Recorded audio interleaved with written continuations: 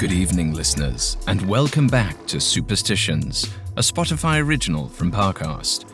I'm Alistair Murden, and on this show, I explore the curious rituals and odd beliefs that haunt societies around the world. Today's superstition has been haunting the world for literally thousands of years. It all started in 44 BCE, when Roman senators plunged dozens of daggers into dictator Julius Caesar. If ancient historians are to be believed, he was twice warned that March 15th, known as the Ides or middle of March, would be his downfall. But he chose not to listen. Since then, the day has been seen as cursed, or at the very least, unlucky. There have been multiple tragic March 15ths throughout history, including in World War II and, more recently, the Syrian Civil War. Though for my money, nothing's quite as historic as the original assassination of Caesar. Only, on Superstitions, we like to show how these beliefs might apply to us in the modern day. So we go now, not to the halls of ancient Rome, but to a different palace, one where drag queens, rather than Roman senators, compete for glory. You can find episodes of Superstitions and all other Spotify originals from Parcast for free exclusively on Spotify. Coming up, two young performers vie for legendary status. It feels like we're all being told to go on this diet, take that supplement. Ozempic will give you depression, but you know what'll cure that? Weed. Or you could try to balance your hormones. At Science Versus, we're like, what the is going on? Forget the crap online and listen to Science Versus. Just the facts. Oh, and a bunch of stupid jokes. What is a ghost's favorite fruit? Blueberries. That's Science VS. New season out on Spotify soon. There's a new class of blockbuster drugs. Drugs like Ozempic. They're changing bodies. And all of a sudden, just the weight starts falling off. Fortunes. It just got too expensive. They're just bank breakers. And industries. There was a lot of excitement. There was a lot of skepticism. The impact of these drugs from business to health is just beginning. From the Journal, $1 Trillion Shot. Find it in the Journal feed wherever you get your podcasts. Brutus was a virgin. No, not that kind of virgin. He'd never been to a ball before. He was only 18 after all. Freshly emancipated from his bigoted parents, he was determined to dive headfirst into the scene. His white skin, small, twinkish figure, and bleach blonde hair with buzzed sides made him stand out amongst his other competitors. They were mostly older, black, butch queens. It was a world that didn't quite belong to him, but it welcomed him anyway. And the young newcomer wanted to show the old-timers a thing or two.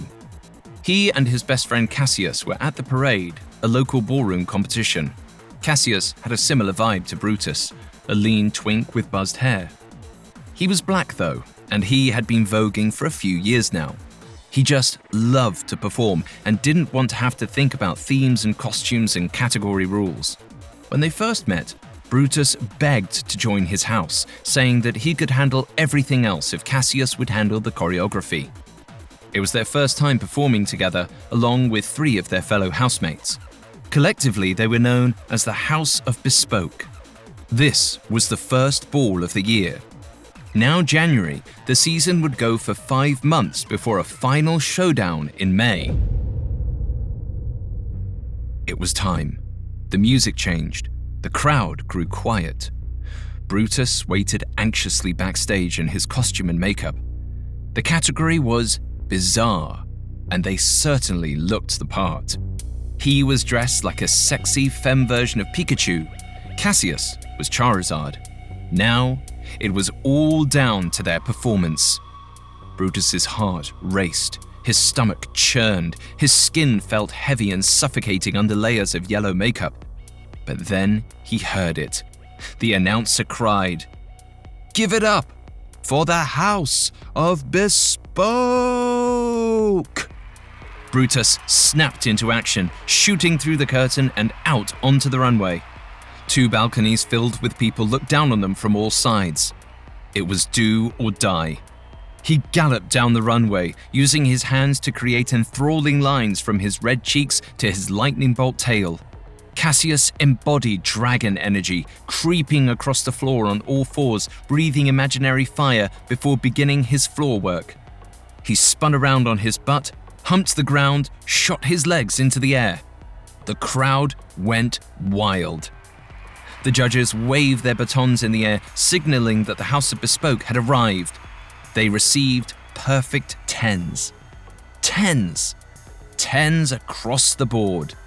They all hugged one another in triumphant joy, but they were soon ushered off the stage. And Brutus heard the announcer cry out, "Now give it up for the House of Caesar!" Brutus and Cassius gaped at each other. The House of Caesar was notorious in this community. They'd won more trophies than any other house. They ran out into the crowd to watch. Julius Caesar, the house mother, led her troops out onto the runway. She was dressed as a Venus flytrap, and they were dressed as glamorous flies. As they danced, each one twirled into her orbit, and she lifted them up, flipped them over, and slid them down her back as if she were eating them. It was the most fab thing Brutus had ever seen. As the House of Caesar struck their final pose, the crowd exploded. The judges stood up from their thrones, waving perfect 10s. It was no surprise when, at the end of the night, the tie went to Julius. The House of Caesar was named the dominant house. Brutus stormed away from the runway and over to the bar. "That trophy should have been ours!" Brutus screamed. Cassius tried to console him. "We did great. You should be proud." "It's not enough to be proud. I want to win." Brutus turned and headed for the door, his yellow tail wagging behind. Over at the other end of the bar, Julia celebrated with her fellow butch queens. "You're the Empress! You're the Empress!" they shouted. "I don't know about Empress," she said. "Maybe Goddess is more my speed." They all burst out in praise, snapping their fingers in supplication. Julius wanted to keep soaking it in, but first, she had to pee.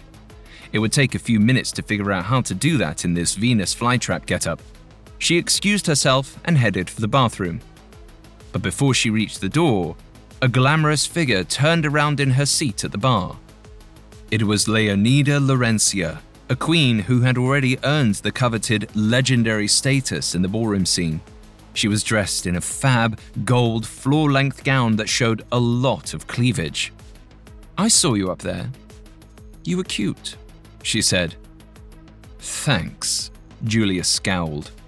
"But I also heard you talking to your little friends. All I'm saying is, don't get cocky. It's a long season. If you're not careful, your butt will be wasted by March. Better beware." "Oh, honey, please. I got this," Julius said. Leonida gave her a look like, "Okay then," and turned back around. Julius shook her head. All these old queens trying to tell her what to do. How dare they? She was Julius Caesar.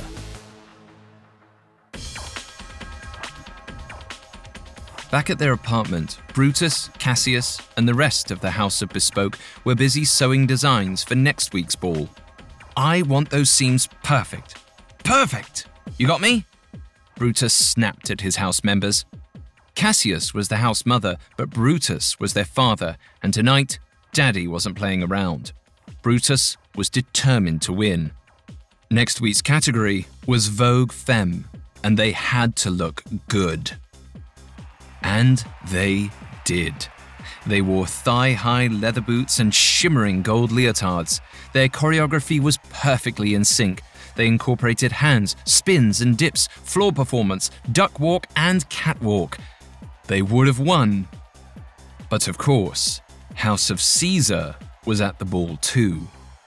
Julius showed up in utility overalls and heels and yet somehow still looked cute with one strap dangling off her shoulder, enticing the crowd. It was her limitless confidence that drove Brutus mad. Even more infuriating was her skill. Her face looked playful. Her body moved simply with elegance and grace. Brutus had to work for a week on immaculate costumes while Cassius drilled the house children on the choreo. It took two of them to be half as good as Julius. Things continued like this for the next few weeks. They served executive realness and Julius served senior executive realness. They served octopus hands and Julius served nonapus hands. They served runway look after runway look and Julius still ran away with the top prize. After so many defeats, Brutus and Cassius commiserated at the bar. "I hate losing. Hate it, hate it, hate it," Brutus said. "Come on, girl," said Cassius. "Do you really need to win that bad? Be grateful for all you've got in front of you." Brutus crossed his arms, pouting. "What's that?" "Well, it's your first year, and you've mostly gotten perfect 10s. We've got dope children, and you've got this fine gentleman that you see before you." Cassius smiled, gesturing to himself. I guess you know what you're talking about. But still, I want to win." Brutus grabbed Cassius' hands and shook them. "Well, I don't know what to tell you, because the only way we could do better is if Julius didn't compete."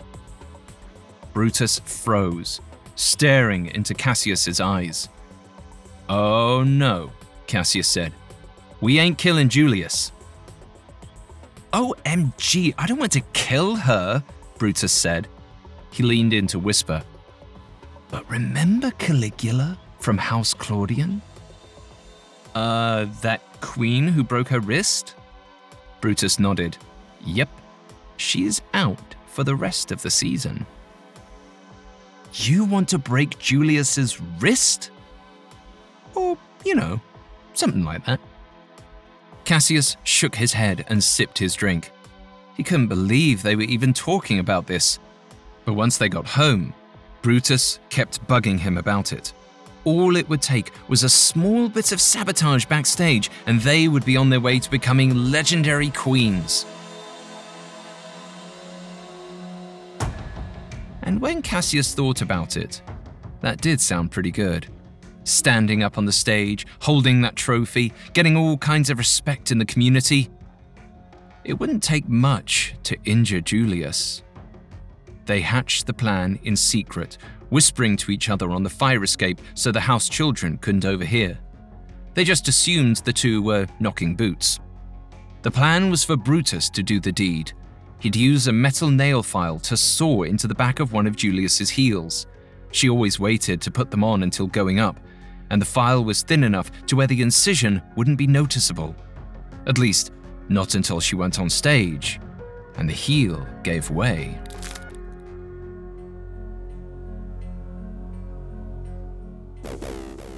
Julius arrived at the ball in a faux fur coat that seemed to swallow her whole.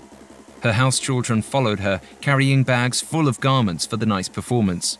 The category was Lucky Femme. It was March 15th, after all, 2 days before St. Patrick's Day. Julius made her way through the crowd, heading backstage. Just as she was about to open the door, Leonida appeared, dressed in a sexy green business suit with glittering gold buttons. "March 15th, Queen. Not a good day to be up on that stage," she said.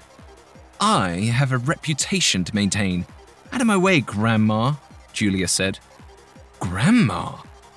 Okay then, suit yourself." Leonida faded back into the crowd. Julius snapped her fingers, and the House of Caesar followed her through the dark hallway that led to the dressing rooms. As she turned the corner, she arrived at her makeup table, only to find Brutus Bespoke at her mirror. Can I help you?" she asked. This was her territory. Brutus turned around, shocked to see her. "Julius, sorry, I just thought it'd be good luck if I looked in your mirror. Sorry. Julius softened. Oh, that's cute, little queen. Honey, your looks ain't bad. They're not on my level, but keep at it. You'll win some trophies. Eventually. Brutus bristled at this, but he kept his composure, smiling back. Thanks, Queen. I want to be just like you someday. Then he ran off to front of house. Julius just shrugged. She sat down at the table and opened her makeup chests. One of her children grabbed her heels from beneath the table, then fastened them to her legendary feet. Coming up, Julius learns to fear the Ides of March. The I-5 Strangler, the Southside Dentist, the Berlin Butcher. Meet the many faces of evil in the Spotify original from Parcast, Serial Killers. Every Monday and Thursday, take a journey through the origin, evolution, and madness of a real-life murderer, exploring the reasons why they lived to kill. Using extensive research and details you won't hear anywhere else, Serial Killers takes an in-depth look at the horrors beyond the headlines. With hundreds of episodes available to binge and new ones released weekly, get to know the killers, crimes, and cases that left an indelible stain on history. Follow the Spotify original from Parcast, Serial Killers. Listen free, only on Spotify. Now, back to the story. Julius Caesar, queen mother of the local ballroom scene, took the stage. She was wearing a totally glamorous red gown with accents that curled up around her shoulders like some sort of glittering suit of armor. She prowled down the runway, her 6-inch heels practically stabbing into the stage. She'd done this over 1,000 times, and it showed. She had no reason to doubt herself or her wardrobe. Watching from the audience were Brutus and Cassius Bespoke. Tired of losing to Julius night after night, Brutus snuck into her dressing room and sabotaged one of her heels. It wasn't noticeable just looking at them. But now, with Julius putting her full weight on the stiletto, it was only a matter of time. Julius turned hard, whipping her hair. She gave the judges her best hands, face, and legs. She hopped down to begin her duck walk, but as she did, her right heel snapped clean off, sending her crashing down hard onto her butt. She looked around in complete shock. The music shut off. The room was totally silent. Then, one by one, each member of the audience jeered and laughed, happy to see the haughty queen finally brought low.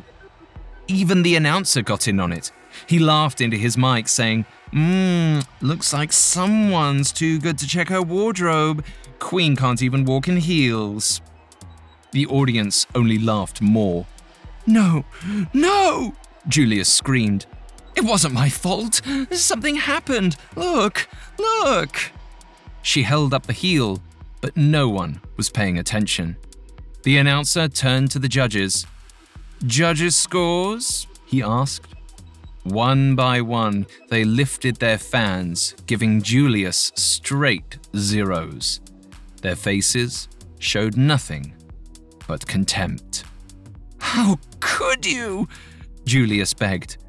You love me. I am this stage. But they all looked away. Please, someone, she said. Won't you look? It wasn't my fault. One by one, she held up the heel to the people in the crowd, including her own house members. And one by one, they turned their heads away. Finally, her eyes fell on Brutus. His face was stoic, his eyes strangely watery. She held out the heel. See? She insisted.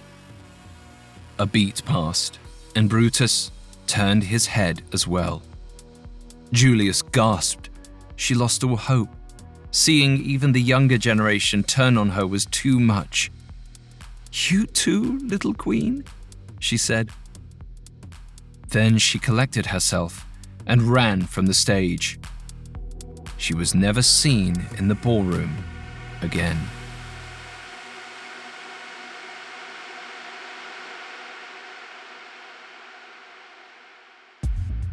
That night, Brutus and Cassius sat again on their fire escape, whispering to each other.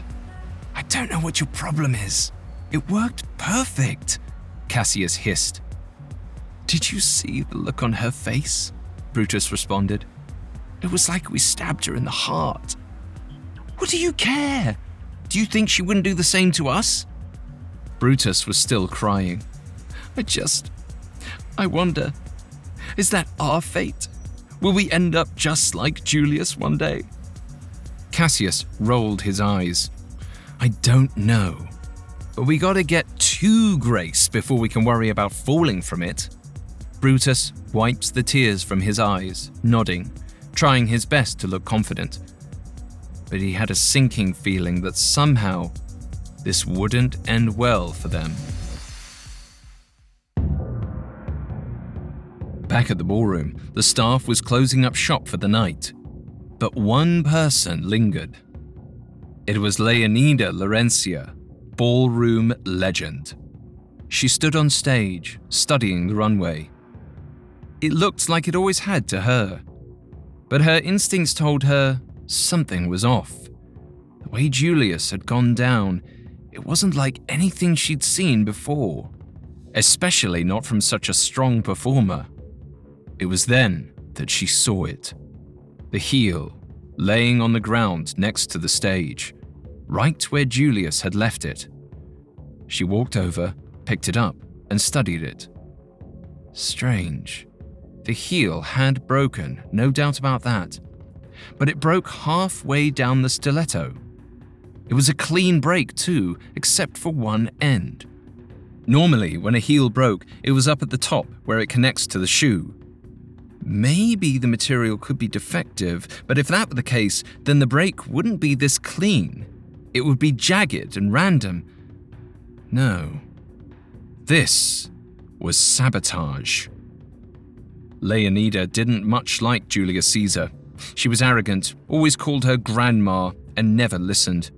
Leonida had warned her before not to perform on the Ides of March. It was bad luck, and this proved her point.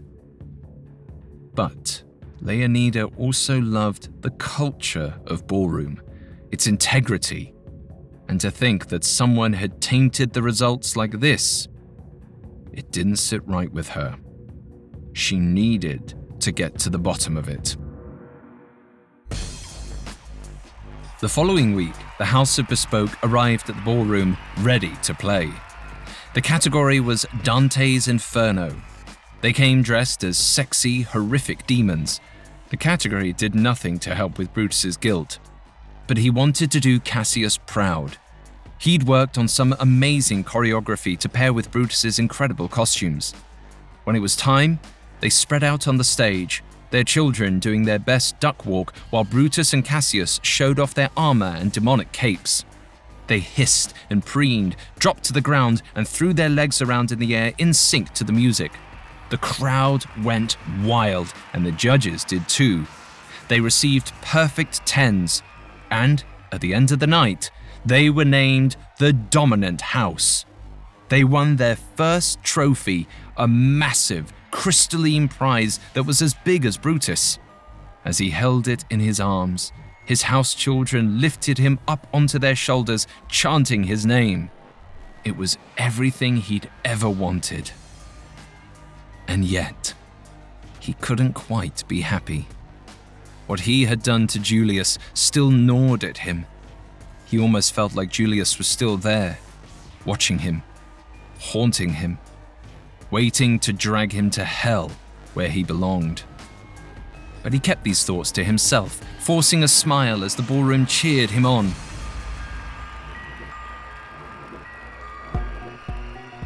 Later, he celebrated at the bar with the other houses. They called him Empress and bought him drinks until he had to go to the bathroom. He took off down the bar, But right before he reached the end, Leonida appeared before him, a look of disapproval on her face. "Congratulations," she snapped. Thanks," Brutus said. "Pretty young house to be winning like that. Almost like you don't have any competition." Brutus immediately got flustered. The look on his face confirmed Leonida's worst suspicions. Sorry, I gotta pee," he said, pushing past her. As he fled to the bathroom, she followed him with her gaze, continuing to read the guilt on his face. It hadn't been that hard to figure out.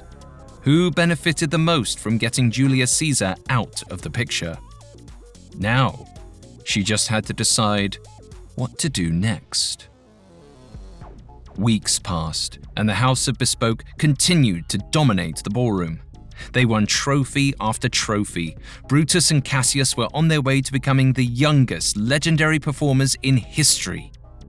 But after each ball, Brutus's chest felt heavy. Sometimes it was so bad he almost couldn't breathe. He just kept seeing Julius's face over and over again in his mind's eye. One night, he lay in bed with Cassius, sweating, staring at the ceiling. Am I going crazy? He wondered. Would he just never be able to stop thinking about Julius and whether he was next? He continued tossing and turning. Cassius woke up. "You still thinking about Julius?" he asked. "Obby," Brutus yelled. "Sorry, but what if she's like haunting me?" "What are you talking about? She's alive, wherever she is." "Do we even know that for sure?" Cassius turned over. "I guess not." Cassius was doing nothing to calm Brutus's nerves. Brutus continued to lie there, afraid. He was at the top, had everything he ever wanted, and it felt miserable. Finally, May arrived. It was the last competition of the year. Whoever was named the dominant house would retain the title for the entire summer. If the House of Bespoke won, then Brutus and Cassius would become legendary. Brutus stayed up 2 nights in a row working on the costumes. It was Divas Night that week, and they were taking inspiration from Donna Summer. The house children would be wearing gold sequined gowns with an Egyptian influence, while Brutus would be decked out in a white feathered dress with a floral crown. They were the kinds of outfits that would be on album covers, but with each stitch, his stomach churned more and more, thinking of the lengths he went to for his glory. The night of the performance arrived. The various houses got dressed and applied makeup backstage. Brutus was at Julius's old mirror, the very spot where he had slit her heel. As he applied some lipstick, his heart began to race faster. Sweat beaded around his wig line, even though he'd already powdered it. Suddenly, a face appeared in the mirror. His hand slipped, drawing a line of lipstick across his cheek. It was Julius. He was sure of it. But when he looked behind him, there was no one there. "You okay?" Cassius asked, leaning over from his own table. Brutus couldn't get any words out. Cassius leaned forward, grabbing the sides of his head. "You've got this, okay? You've got this!" Brutus shook his head yes, but really, he wanted to cry. Cassius wiped off the lipstick and helped him to reapply. Before long, they were standing behind the curtain, ready to go on. Brutus's children wrapped a white fur cape around his shoulders and placed a floral crown on his head. Next to him, Cassius was just as glamorous in rainbow fur, just like Donna. It was time. The curtain was peeled back. The House of Bespoke took the runway. They duck-walked right from the start, bouncing along in 6-inch heels and with pounds and pounds of heavy makeup. They were expert dancers, and thin. Cassius hadn't let them eat anything but protein shakes this week. Their bodies could handle it. Well, except for maybe Brutus's. He didn't remember to drink his shakes, and the lack of sleep was getting to him. Everything seemed warm and glowy, like he was drunk, like he was living with a 1-second delay. In the ballroom, the world always swirled around him. But as he leapt up and then fell back to the ground again and again, it swirled more than usual. Colors and shapes lost all meaning, changing and combining in odd ways. His body kept moving, but his mind was focused on a vortex of light erupting in his field of vision. There, at the center, was Julius, emerging from the crowd, her face like a demon's, full of flame. It lowered down toward him and opened its mouth, showing fangs. "No! No! She's coming for me! She's coming!" He curled up into a ball on the stage while the rest of his house kept dancing around him. But then, members of the crowd noticed. The music stopped. The announcer commented, saying, "What in the sweet Jesus?" Cassius ran to his side, but he was inconsolable, continuing to scream. The entire crowd looked on in shock, except for one individual, sitting at the bar, who wasn't surprised at all.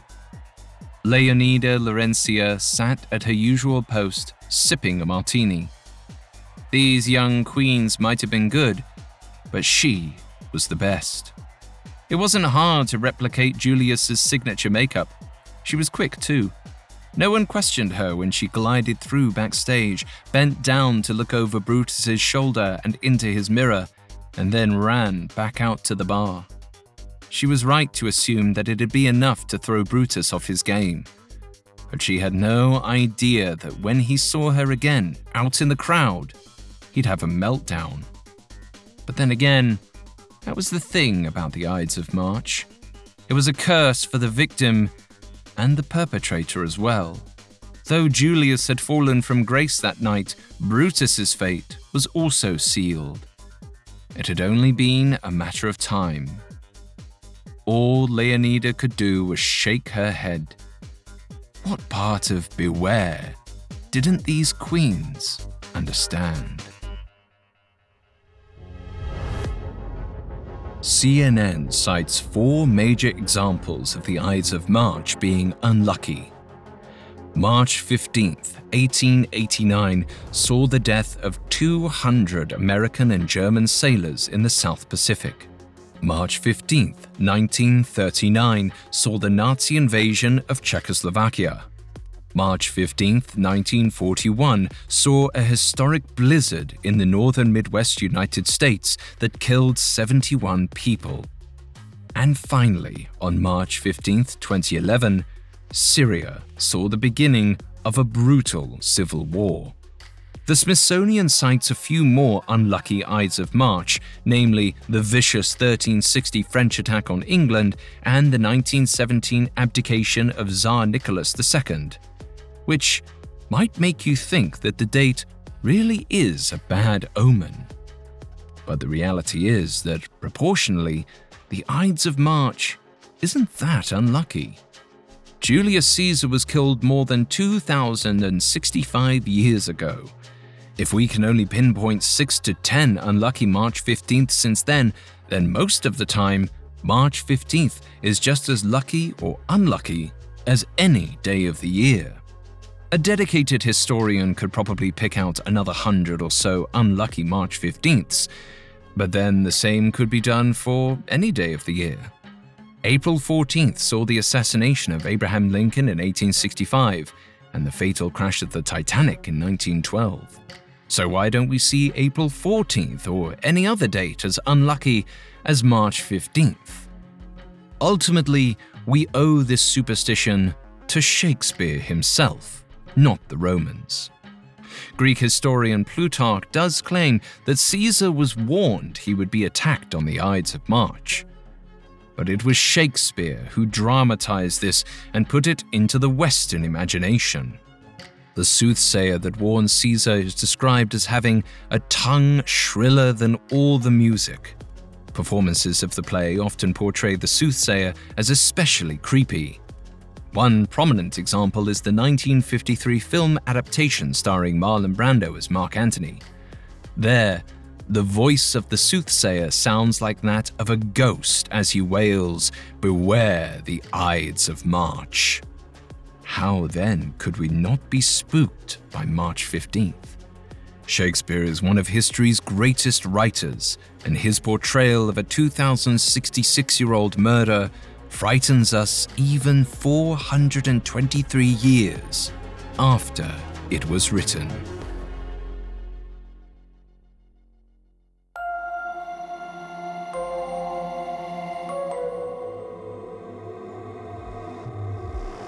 Thanks again for listening to Superstitions.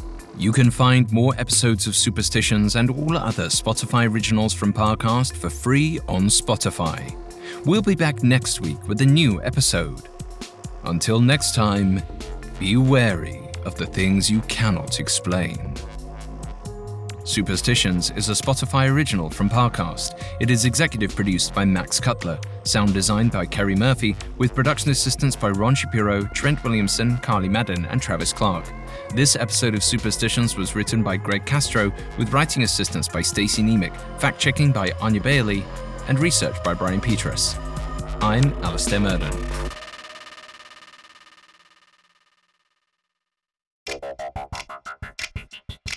Their names have become larger than life. Their crimes, some of the most heinous in history. Their stories, examined each week on the Spotify original from Parcast, Serial Killers. Every Monday and Thursday, journey past the headlines and into the minds and motives of the murderers who forever changed the face of history. Follow the Spotify original from Parcast, Serial Killers. Listen free only on Spotify.